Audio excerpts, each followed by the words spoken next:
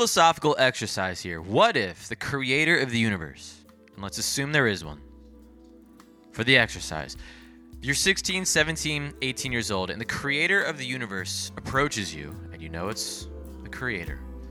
And the creator says, the purpose of life is for you to be yourself. And I was thinking about that. I randomly brought this up. We were playing Warzone. I was like, what do you think about this? To some friends. And the question was like, okay, if God said the purpose of life is for you to be yourself, do you think you'd be a good person? Because there's essentially, it's the only right thing to do is for you to be yourself. Now, would you be a good person? Right? Some thoughts that have come up. You could you do whatever you want then? Like, yeah, I guess. Like, if there's there, in the sense of right and wrong, like the right thing to do is just to be yourself. I had some following thoughts with that because I talked about this to other friends. It doesn't mean serve yourself. And the reality is that everyone else on this planet, that is the similar purpose of life for them. Everyone's purpose on this planet is just to be yourself.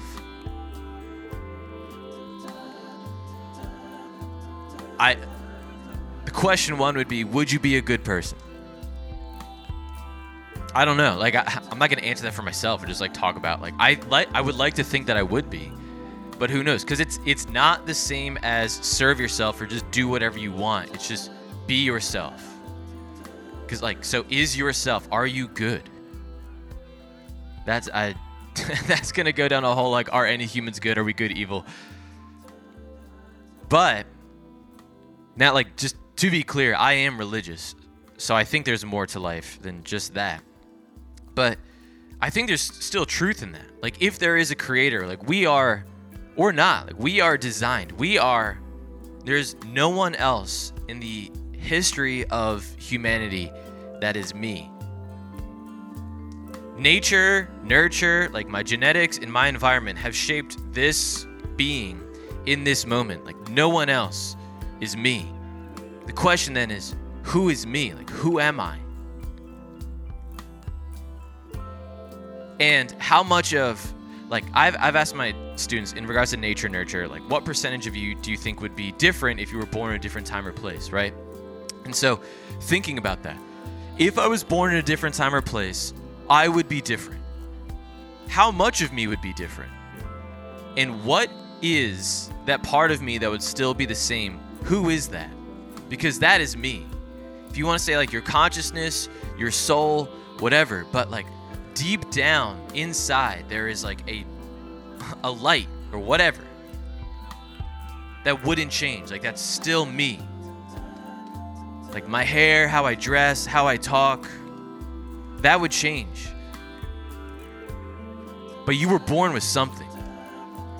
It doesn't have to be a soul if you don't want it to be a soul. You were born with something, right? And who are you? And so if the purpose of life is to be yourself,